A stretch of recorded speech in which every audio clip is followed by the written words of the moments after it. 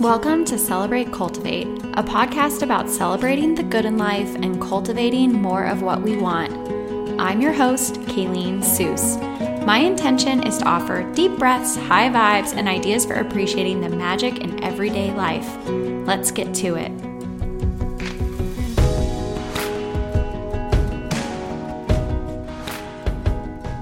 Hello, friends. Welcome back to another episode in my series of conversations with people I admire and adore. We're talking about the magic in everyday life, what we're celebrating, cultivating, changing, and creating, which just feels like the perfect set of topics for this season. Today, I have with me Emma Natter. Emma is the creator of The Heart Story and founder of The Aesthetic Way. She intersects entrepreneurial strategies with history and the arts in order to help people find fulfillment and success in their careers. Her approach and overall vibe is totally unique and resonates with me deeply.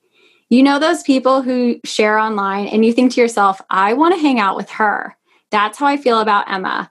I'm totally enamored. I'm currently a student in her course, The Aesthetic Way, which I highly recommend if you have a creative business and need help finding alignment within your brand.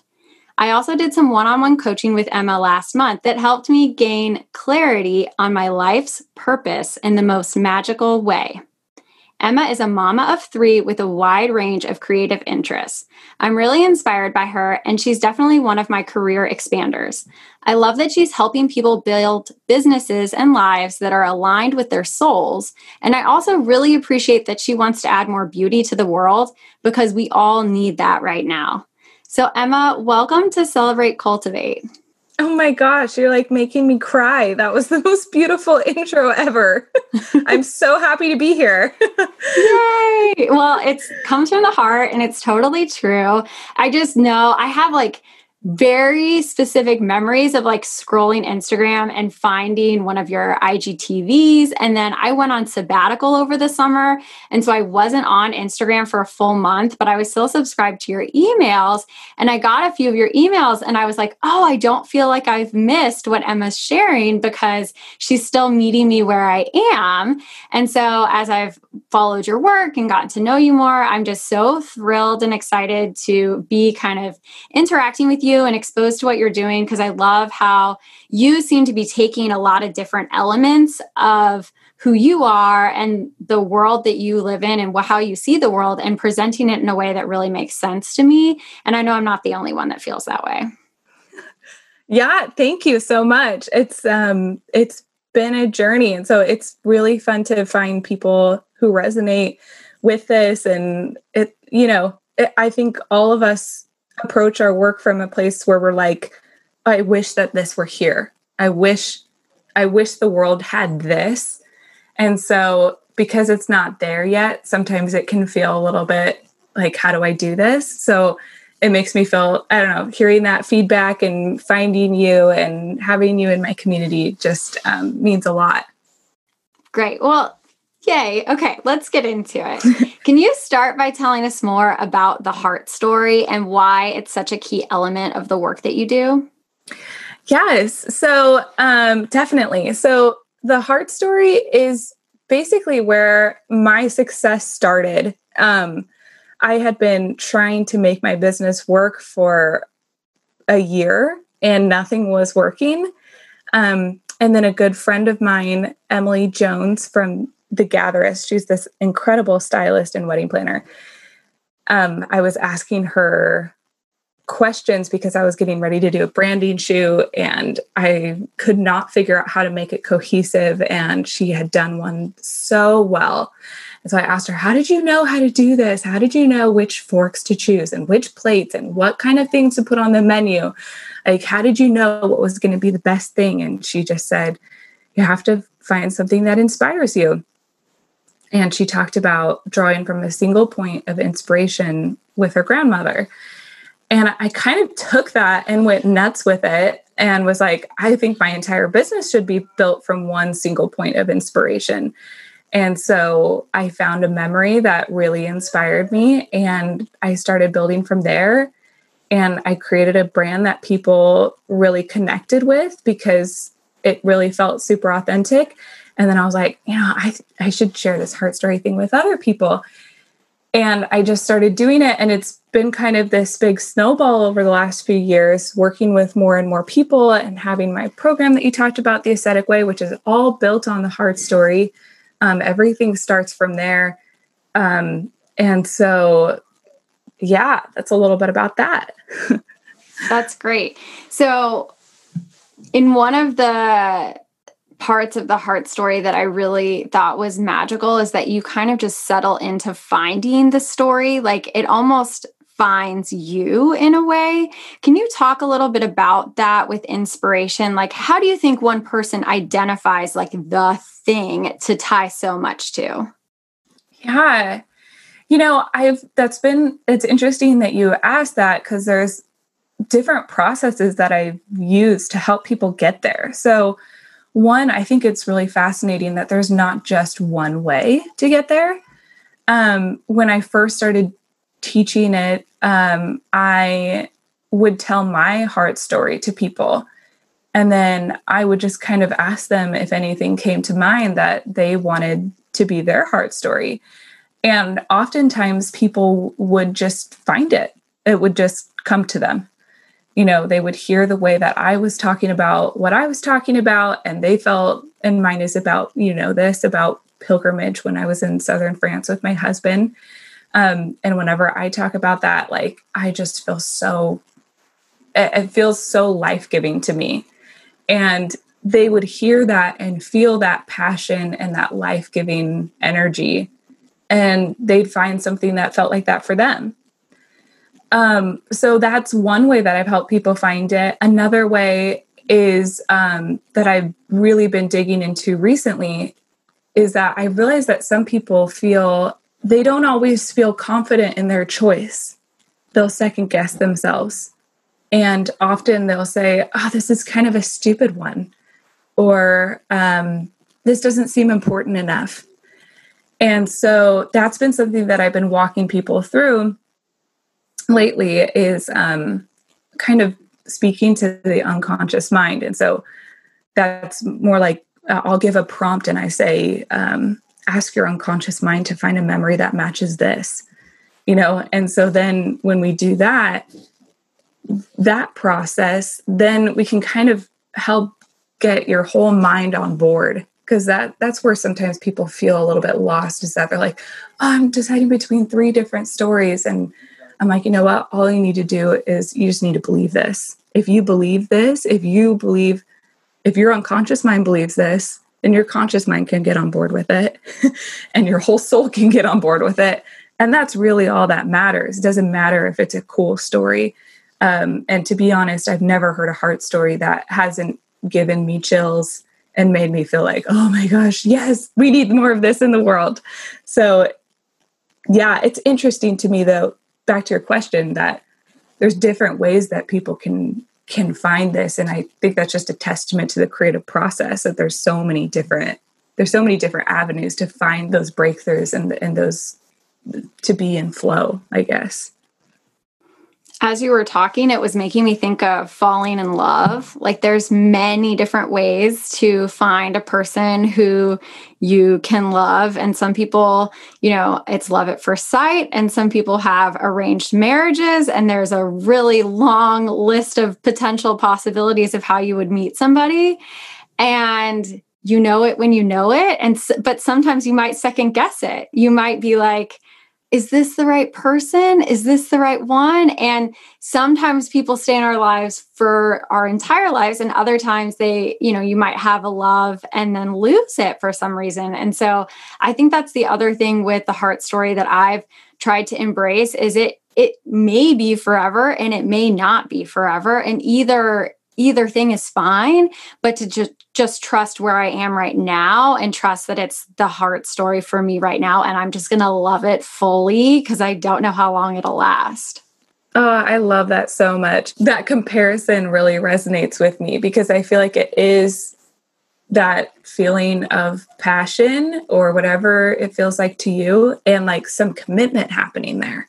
And yeah, when I was getting married, I was like, like what if something happens and we don't stay together. And it's like at that point, yeah, you can't know the answers before you start. So then it's like, well, do I want to be with you tomorrow and the next day and the next day? And as far as I can see from now, yeah, let's go for it. It feels really similar in that way to me too.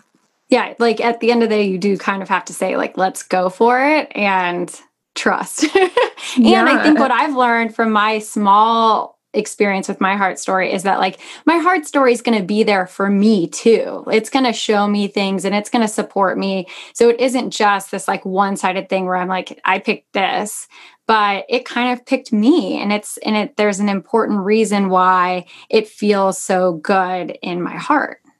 Yeah. Yes. Yeah. And that it's unique to you, that even if your business and your work and whatever else you do with your heart story, even if on the outside it looks similar to other people, whether it's coaching or whatever you decide to do with your work, it's going to feel different than anybody else.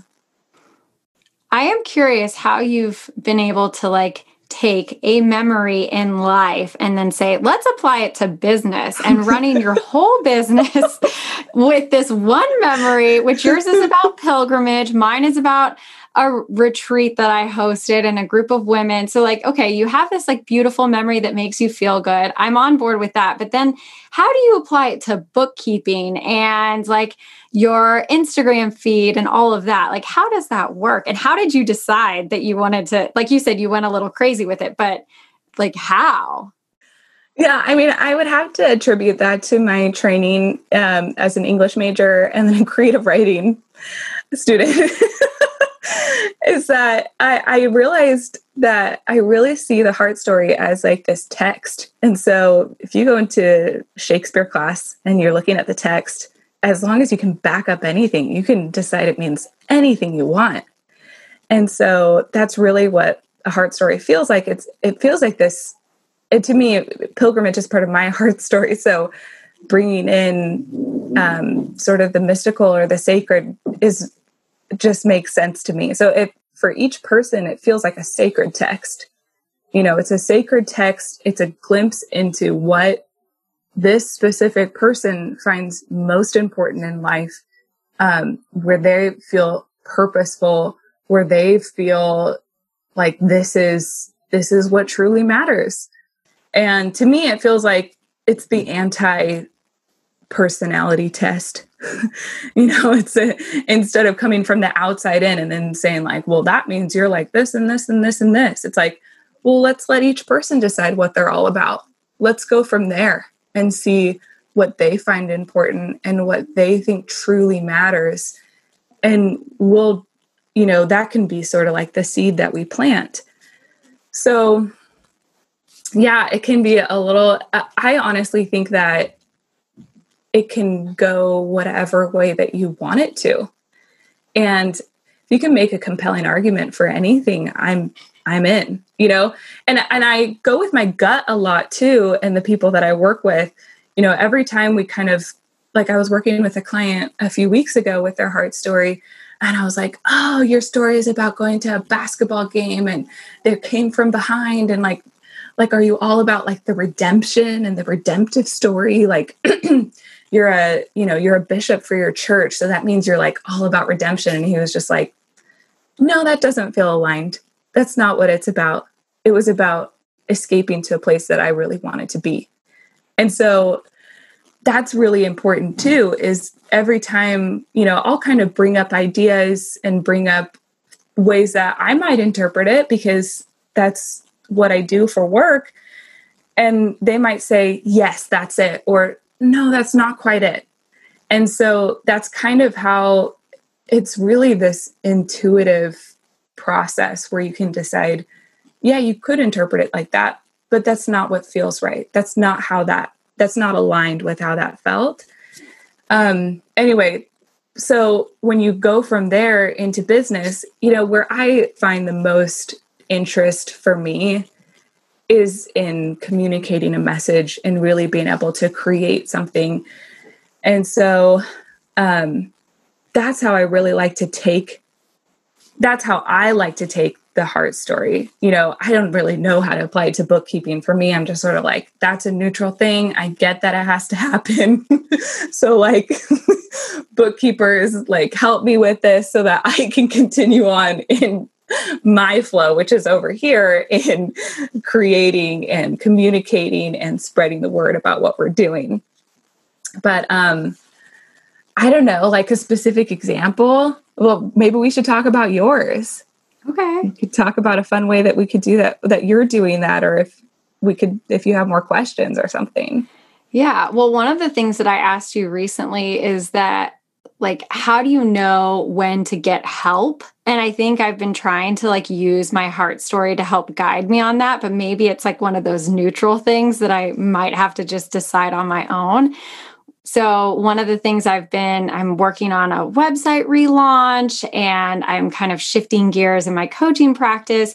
And I feel like there's just like so much piled on my plate right now that I'm like, maybe I need to get somebody to help me with writing, or maybe I need to get, a coach or somebody to help me brainstorm programs. And so I've been kind of like, okay, heart story, like, let's hang out and come up with the solution here. And my heart story is like, well, did you bring a glass of wine? Like, my heart story just wants to hang out. And I'm like, maybe you're not my coach, heart story.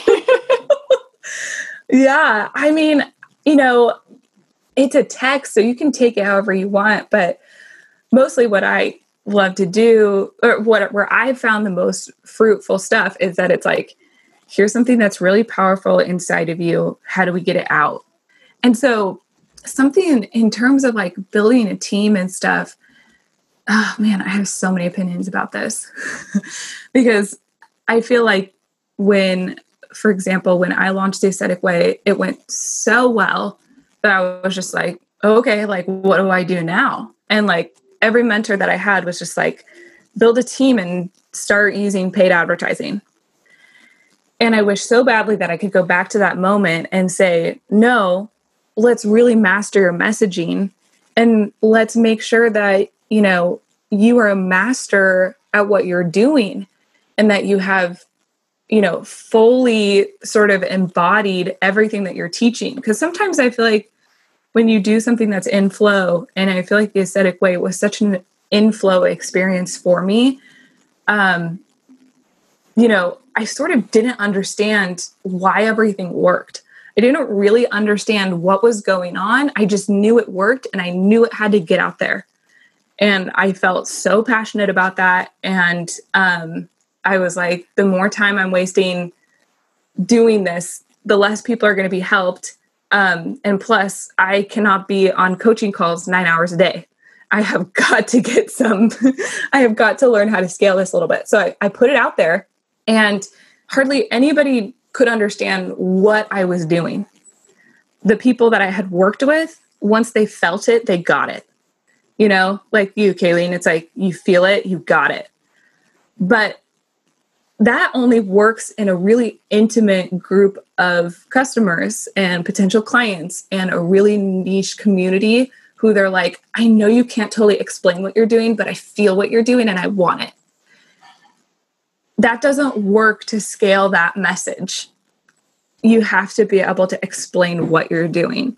You have to be able to, or at least, even if you don't totally explain it, even if you can't totally explain it because there is some feeling to it, you have to be able to explain it the best that you can. And you have to get people on board, who maybe a good option might be to get a bigger name on board, who's like, yeah, like, I vouch for this process. You may not totally understand it, but it's amazing. You have to try it. Things like that. And it's so frustrating to me because I'm like, that's exactly what my heart story should have taught me. Like I should have known that, my heart story is about sitting around a table and talking about sacred experiences together. So I should have known that, this is about having conversations with people. This isn't about, I got to drive ads and whatever. And so I spent so long being like, I've got to have exactly the right words, and I've got to have exactly the right branding, and I've got to have exactly the right website, and then everything's going to click, and really, like, I'm putting out so much energy trying to make these specific things happen. And I was talking to my coach recently about this, and she was like, these are just tools. They're just tools for getting your message out there. And so then it's like, okay, so if my message isn't totally, if there's cracks in my message, it means there's going to be cracks as I try to get the message out with these different tools. So I need to be spending time really cultivating, I don't know how to explain it, but it feels like it's like I need to be cultivating what's going on inside. And then when that's really strong and really powerful, then it doesn't really matter. There's so many tools that I could use. So awesome. Whatever tool I decide to use to get the message out, great.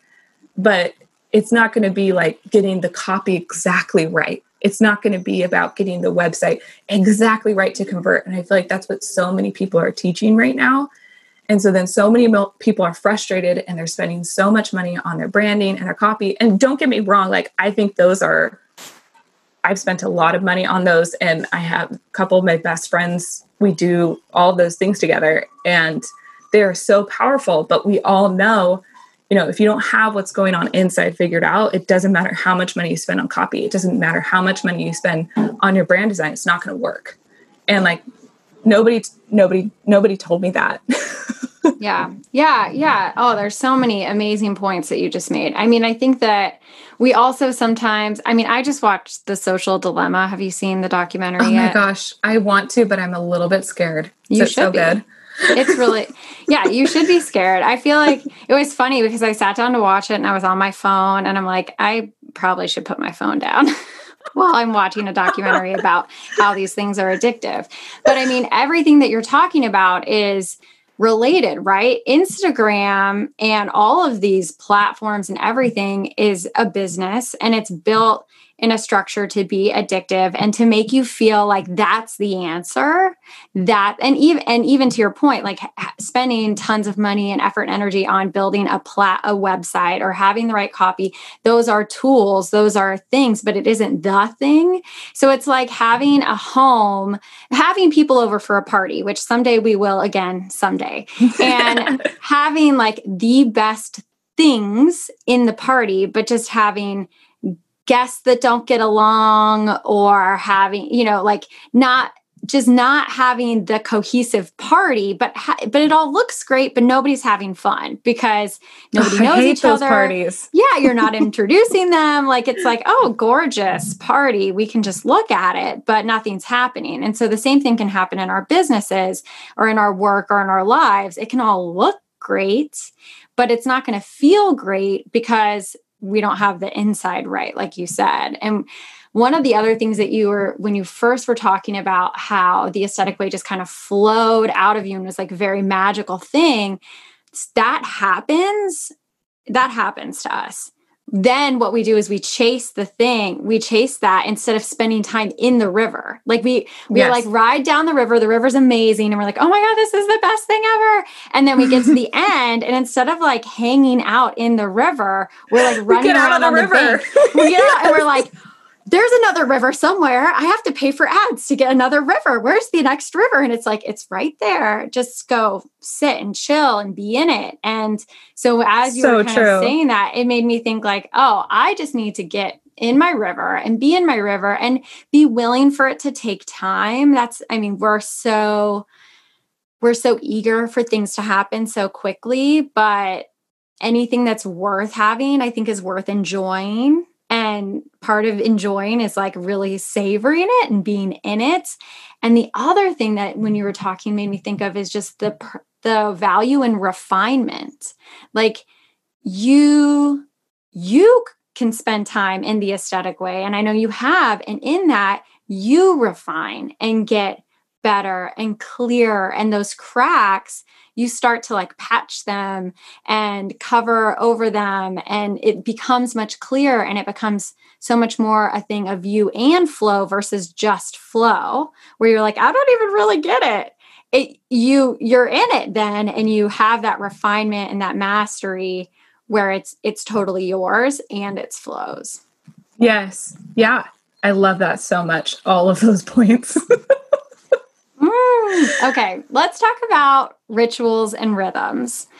Okay. Because I feel like you, from what you share online and from what I know of you, it seems to me that you have some rituals and rhythms. So what do you cultivate in your creative practice as a coach? Like when you come to work, what rituals and rhythms do you use?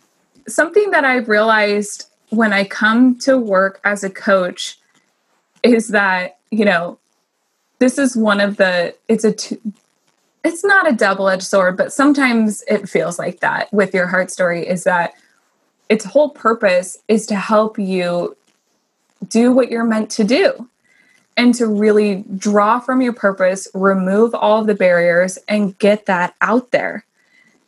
And so what that also means is that you have the potential to have a big impact on people. And so it matters how you show up every day.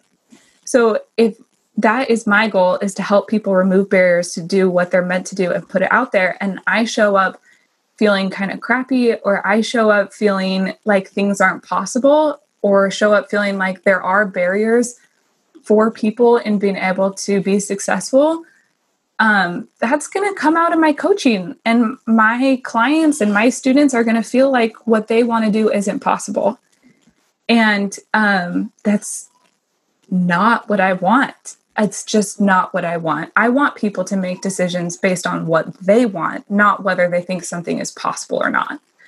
And so it's really important for me to stay centered in my purpose and to have a really clear vision, like with as many removed barriers as possible. So a couple of the things that I do is I journal every day. So that helps me clear out any weirdness that's kind of crept in overnight or things that have happened. So I journal every morning. And that's something that we kind of talked about in our coaching together, Kayleen, our one-on-one. So I'll write down the things that are keeping me from feeling like I can accomplish what I'm meant to do. And then it's kind of a spiritual practice with God to kind of clear those out and help me see what does next level Emma look like, so that I can start embodying that as soon as possible. And then the other thing that I realized too is that I feel my energy going outwards so much towards people, even when they don't even know it anymore. It's like after I've hung up on a client call, I still feel like, I hope that they're still doing well. And like, I can feel my energy and like this love and like insecurity probably too, like pushing out towards them. Like, I hope that was okay. And I hope they're doing amazing and whatever else. And so I realized like, you know what, like I spend all this time pushing energy out about the things that I care about, and which is great. But then also there comes a time where that's time to stop, and we need to reorient that energy back towards me and this sort of love that can kind of wash back over me so that I can continue in the work that I need to do. So that's something that I'll just kind of sit and let that come back. And anything where I'm feeling empty, I'm like, this is my job to wash this energy, this love back over me. This isn't my husband Michael's job to make me feel okay. This is my job. And that's why I feel all of that energy going out, is because I actually need that. I don't know if that's making any sense. Those are the two big things that I do. No, that's great. And I mean, I think a lot of the conversations that I've been having, anytime somebody is working with other people, there is this like energetic check that often needs to happen, where it's like, okay, like you said, it's like you were putting it out and out and out. And I mean, part of that's like physiological. When you're on a call or you're presenting or you're doing an interview, like your body is like, hey, we're on. We need to be on and do good. And the body's like, ugh. And then you turn it off, you finish the thing, whatever it is. And it does take a minute for your body to be like, oh, okay, we're not on anymore. And so the same thing is true of our energy. And I love, in the aesthetic way, you talk about a lot of different things in the very beginning about how to care for yourself and how to set yourself up for success. And one of the things you talk about is like putting work Emma to bed and Yes. waking up, family Emma. And I think about that a lot. And I've used it with some of my clients because it's true sometimes, especially now with COVID, or if you've always worked from home or whatever, but there are less actual things happening in our day that transition us. So a commute is a great transition, leaving your office, riding the subway. Those things aren't happening like they used to. And so we've had to implement them ourselves, or we haven't done that and we feel gross. And we're like, why do I feel gross? And it's because we just haven't shifted gears enough throughout the day. Yes. Yes. Yeah. It's so hard, especially Michael's like, oh, I need help with the kids. And I'm like, oh, I'll be there. So within 30 seconds, I've gone from working on some big project that I'm like, this is going to change the world, to being like, I got to change a diaper and like my kids want my attention and my mind is still in that place. So yes. Yeah. And then you feel bad because you're like, oh, I'm not being present for my kids, but it's like totally not your fault. It's not Michael's. It's nobody's fault. It's just that like the time and space continuum is happening at a really rapid pace right now. And kids are a funny thing because they don't have a sense of time the way that we do. They haven't developed it yet, and they're not reading the clocks. And so, my daughter, anytime I go to get a drink of water or anything, she says, Mama, are you done working? Yeah. I'm like, yes, me too. Not yet. Not like ever. 10 a.m. So Yeah. Well, that brings me to everyday life, because I'd love to know if you have any practices that kind of help you stay calm and centered as a mother of 3 little ones and a partner. Like, what are the things that you do for yourself that aren't work related, but are still rituals? Yeah. So one thing that I recently did that I've been loving is we have an Echo Dot in our kitchen, and I got an Echo Dot in on my bedstand. And that was like what I really wanted for my birthday, is I wanted like a whole bedstand. So now I have a lamp so I can read at night without the gross overhead light that's in our bedroom. And I have an Echo Dot.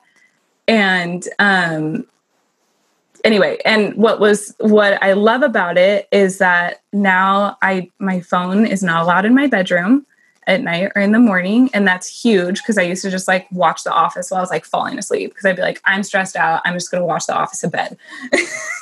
and I know enough, like that's not a good practice. And so my phone charges outside of my room, and I have an alarm set on my Echo Dot every morning. That's from the Pride and Prejudice soundtrack. And then I go work out every morning, but like 5 minutes before I work out, our Echo Dot in the kitchen has this ritual set up where it's like, take some time to experience gratitude and to connect with the divine. And then there's like a song that plays for like 2.5 minutes where I can just kind of like sink into that. And then after that's over, then she says, take some time to visualize your day, start from now, and imagine what your day will be. And so then I visualize what my whole day will be. And then she's like, it's time to go work out. Remember this and this and this and this. So it's like, I don't have to think about that stuff. And then I have a nighttime one that's like that too, where it's like, recall back all of your energy that's out there and bring it in. And then she's like, you have some time to read now if you would like. And then it's like, and then after 20 minutes, it's like, take some time to write any last thoughts in your journal. And now I'm going to play some relaxing sounds for you. So these are some things that it's like, they're routines that I've wanted to do, but like, I don't like being in charge of them. And so now Alexa can just talk me through everything, and I can just experience it instead of having to be in charge of it and experience it. I love this. Oh my gosh. Alexa is like your woo concierge, like guiding you through your rituals of the morning and evening. She's like, here, would you like a warm hand towel? Yes. Amazing. I love this. That's so cool. Where did you get that idea? My husband, he made like, there's all these routines you can set up on Alexa. And so he has a cleanup timer for when it's time to clean up. And so there's like music playing, and then she has like a countdown. And I was like, whoa, there's all these cool things that you can do to set up a routine. So I really, like we talked about with the transition, I want to make a transition one to go from work back to family. I think that could be really great too. Yeah. Oh, I love that. Oh, I'm so excited. I want to it's also sort of like the school bells, like changing periods in high school. And it's like the bells are Yes. ringing. And so things are, so you to your point, you're not responsible. You're not managing all of it. Like you used your brain to put the programs in place. And now you can just trust that Alexa is going to take care of you. You get to enjoy the experience. And I mean, that's so much of our brains get tired. Our brains think that they get to be in charge all the time and that's their job. And if they're not in charge, won't exist. Yes. But they also run themselves ragged over and over again. And you can't trust them because they'll tell you that they're going to take you down a beautiful ritual. But then they'll be like, actually, didn't you see you were going to buy some new shoes from Nisolo? And you're like, oh, you're right, brain. I was going to do that. And so then you get distracted and you're not writing in your journal. So I love that. Ooh. Yeah, I feel like you would come up with the most fun rituals for your clients. I want to hear sometime. Yes. I love that. Now, on my intake forms, it's going to be like, do you own an Echo Dot? I need to know. Yes. We're going to do some things. Oh, man. One of the things that you recently told me is that one of the hardest things right now is that people have been relying on outside things to tell them who they are and what will make them happy, which that rang so true because, and I mean, especially as a coach, but really anything, you can just see right now that people want answers and we all think that the answers live outside of ourselves. So why do you think that is? Why are humans drawn to answers outside of themselves instead of checking in first? Oh, such a good question. I'm getting chills because I resonate with this so much. Honestly, I'm writing a book about it right now. Yes. But I think everybody feels this in different ways, but I feel this so deeply with who I am and what I'm supposed to do. For me, some threads have been I love personality and career aptitude types of tests. So I've taken so many of them. And it doesn't matter what I take, nobody can pin me down. And what I've had to accept is that it's there will be none that will do that. We're each a unique, infinite being. So that's not even possible. And yet the way that people will talk about it, it's as if there are the answers to be found there. So, I'll take tests and it's I'm very driven and ambitious. And so then I look at myself and I'm like, oh, that must mean that I'm also not kind and I'm not compassionate. And I step all over people's toes and I'm insensitive because that's what all of the personality tests will say about somebody who's driven and ambitious. And I learned that as a child and I was like, oh my gosh, I'm the bad one. I'm the bad personality. I don't want to be the unkind one. That's a bad one. And so I tried to completely change what my personality was and to be the kind that I thought I was supposed to be. And that was the good one. And it's only, within the last few years that I'm I am kind and compassionate and sensitive. And I am also ambitious and driven. And I don't know if I've ever seen a personality test that allows those two things to go together naturally. They're oh, you have to cultivate this. You have to cultivate compassion if you're ambitious. And it's I feel both of those so strongly. And I have to stand in that because nobody has told me that that's possible, and I think that there's other things where we live in an industrial age. And so we see, oh, this is the way that factories are. And so they take these ingredients and you're able to create this and this and this out of it. And so then it's okay, well, what am I? And so then it's okay, well, what can I turn into? And so then, especially there's this, for millennials right now, it's this big generational problem where nobody's happy with their careers. I've been reaching out to different friends and families to just talk to them about this and kind of see where they're at because I've been spending so much time working with business owners that I've been people in careers, a lot of them are unhappy too. And every single one person that I talk to, they're just yeah, I don't like my job. It's not what I expected it to be. It's not what I felt like I was promised.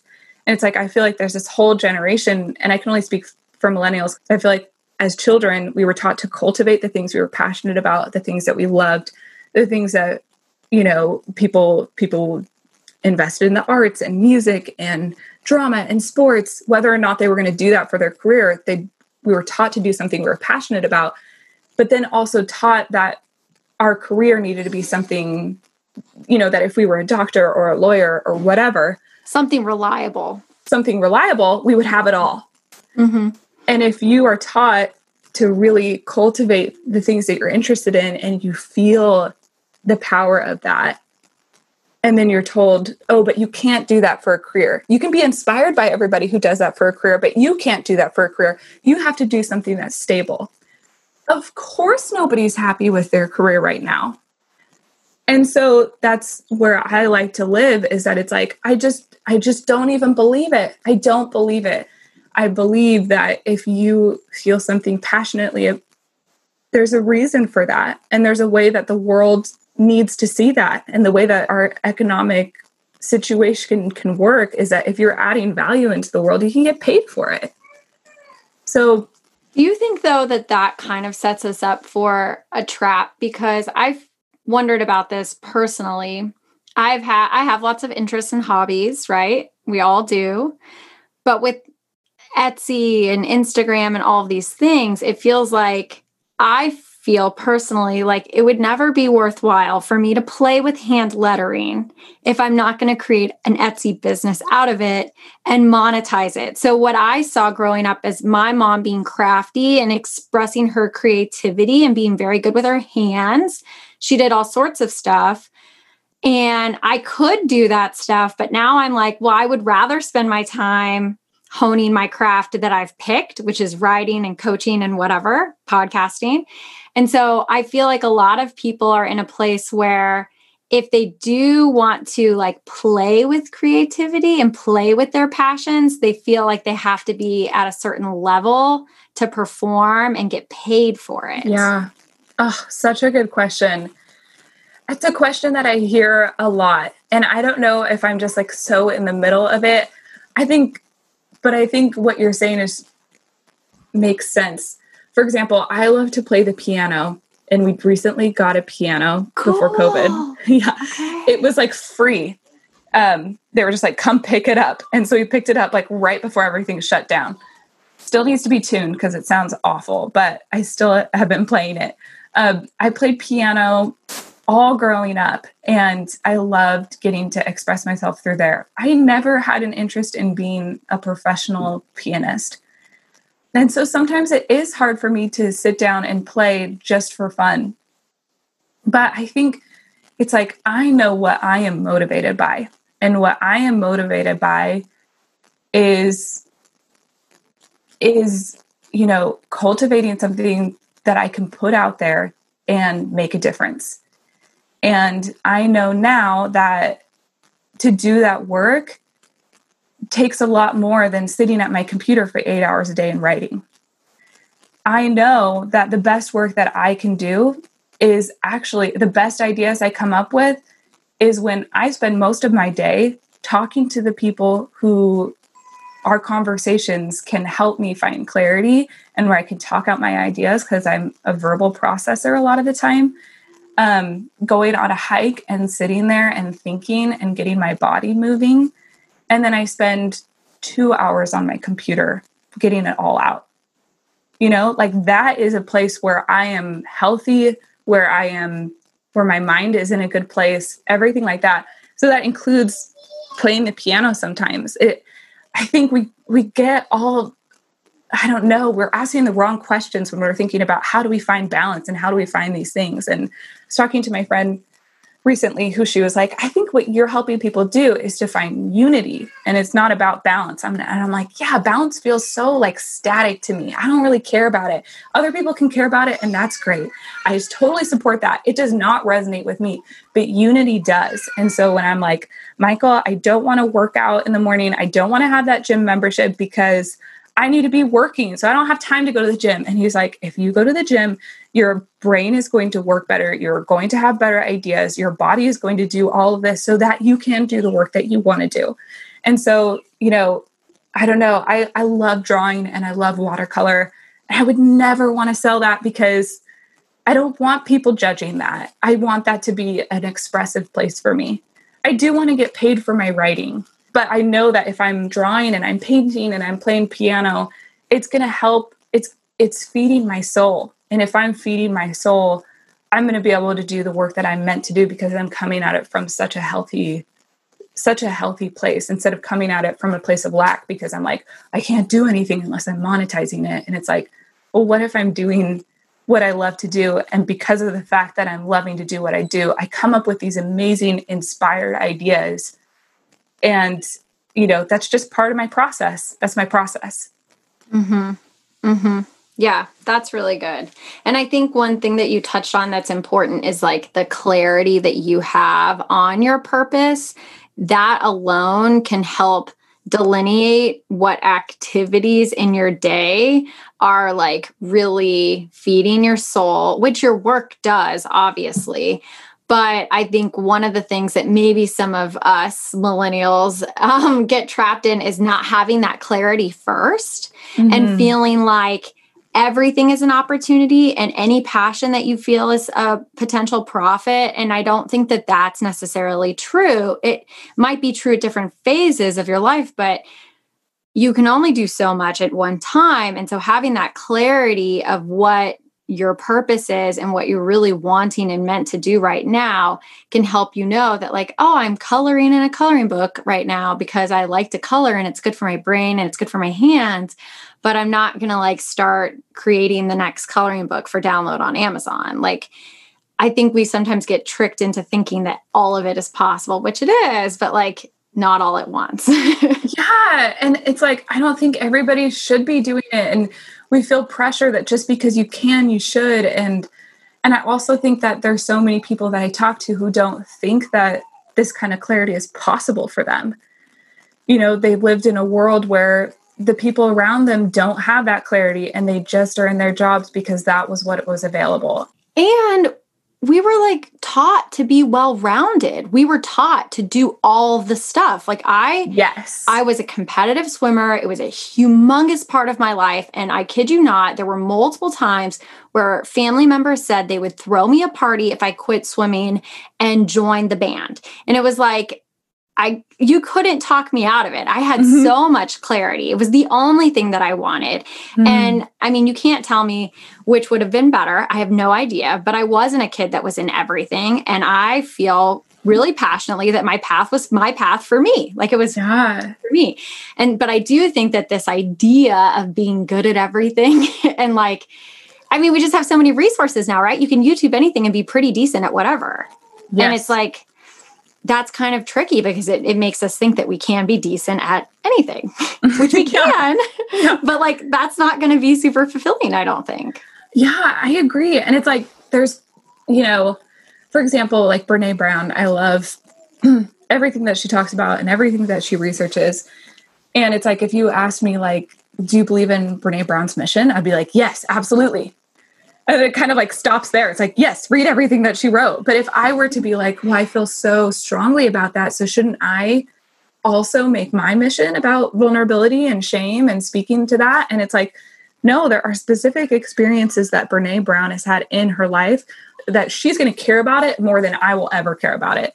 Even though like, I am 100% on board, we need to do this, but I am not the person to be speaking about that, and I believe that every person has their thing, and I think like we've talked about today, I think the heart story helps you find what that is. Like, I haven't met a single person where we haven't finished going through it and they're like, oh my gosh, like, yes, I feel like I'm meant to do that, because they don't have those barriers. They can be like, yeah, I don't really know how, but yet, and they'll figure it out.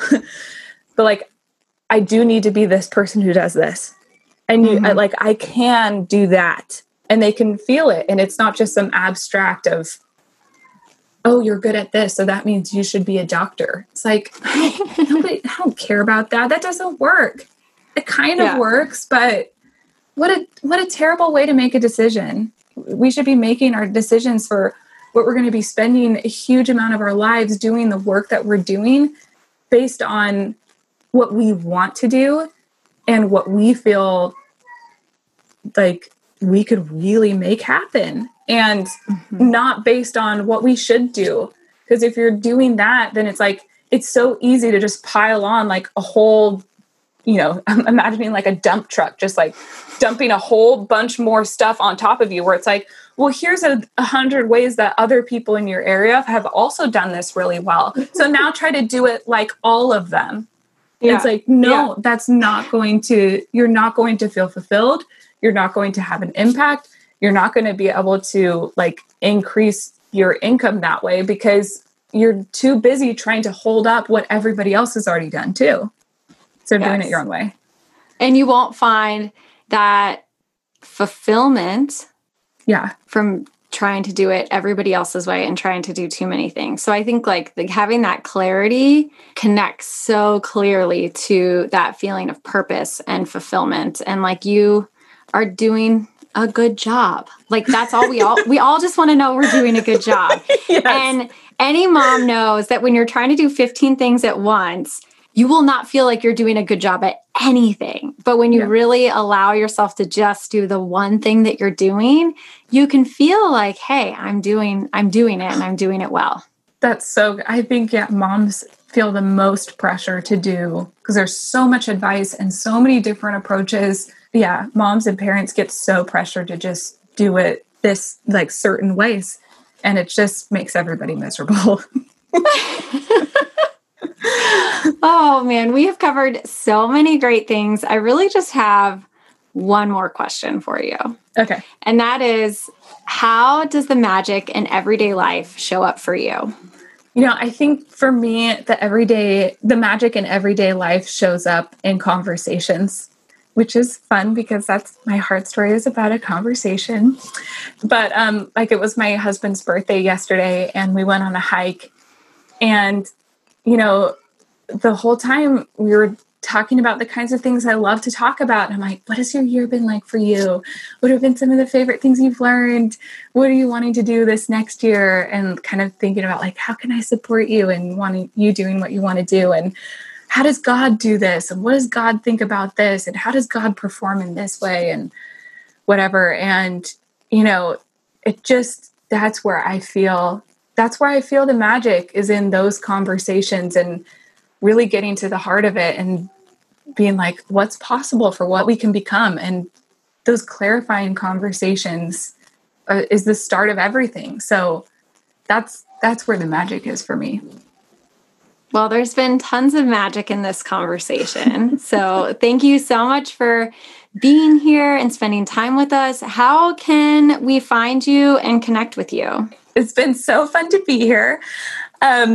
Ways that you can find me. Definitely, if you've been interested in what we've been talking about in this conversation, you can go to findmyheartstory.com, where you can actually find your heart story, find your purpose, find your mission, get the clarity that Kayleen and I have been talking about and that we have.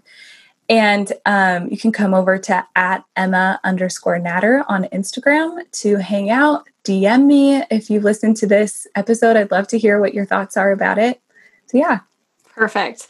Friends, thanks as always for listening. I'd also love to know what resonated from this conversation, so please get all up in Emma and my DMs. I'm on Instagram @KayleenElise, and I'm looking forward to hearing from you. Bye. Thank you so much for listening. Visit KayleenElise.com for links and notes from today's episode. Connect with me on Instagram. I'm @KayleenElise. Please share this pod with anyone who could use a little extra magic in their everyday life. Stay tuned for the next episode. I'll talk to you then.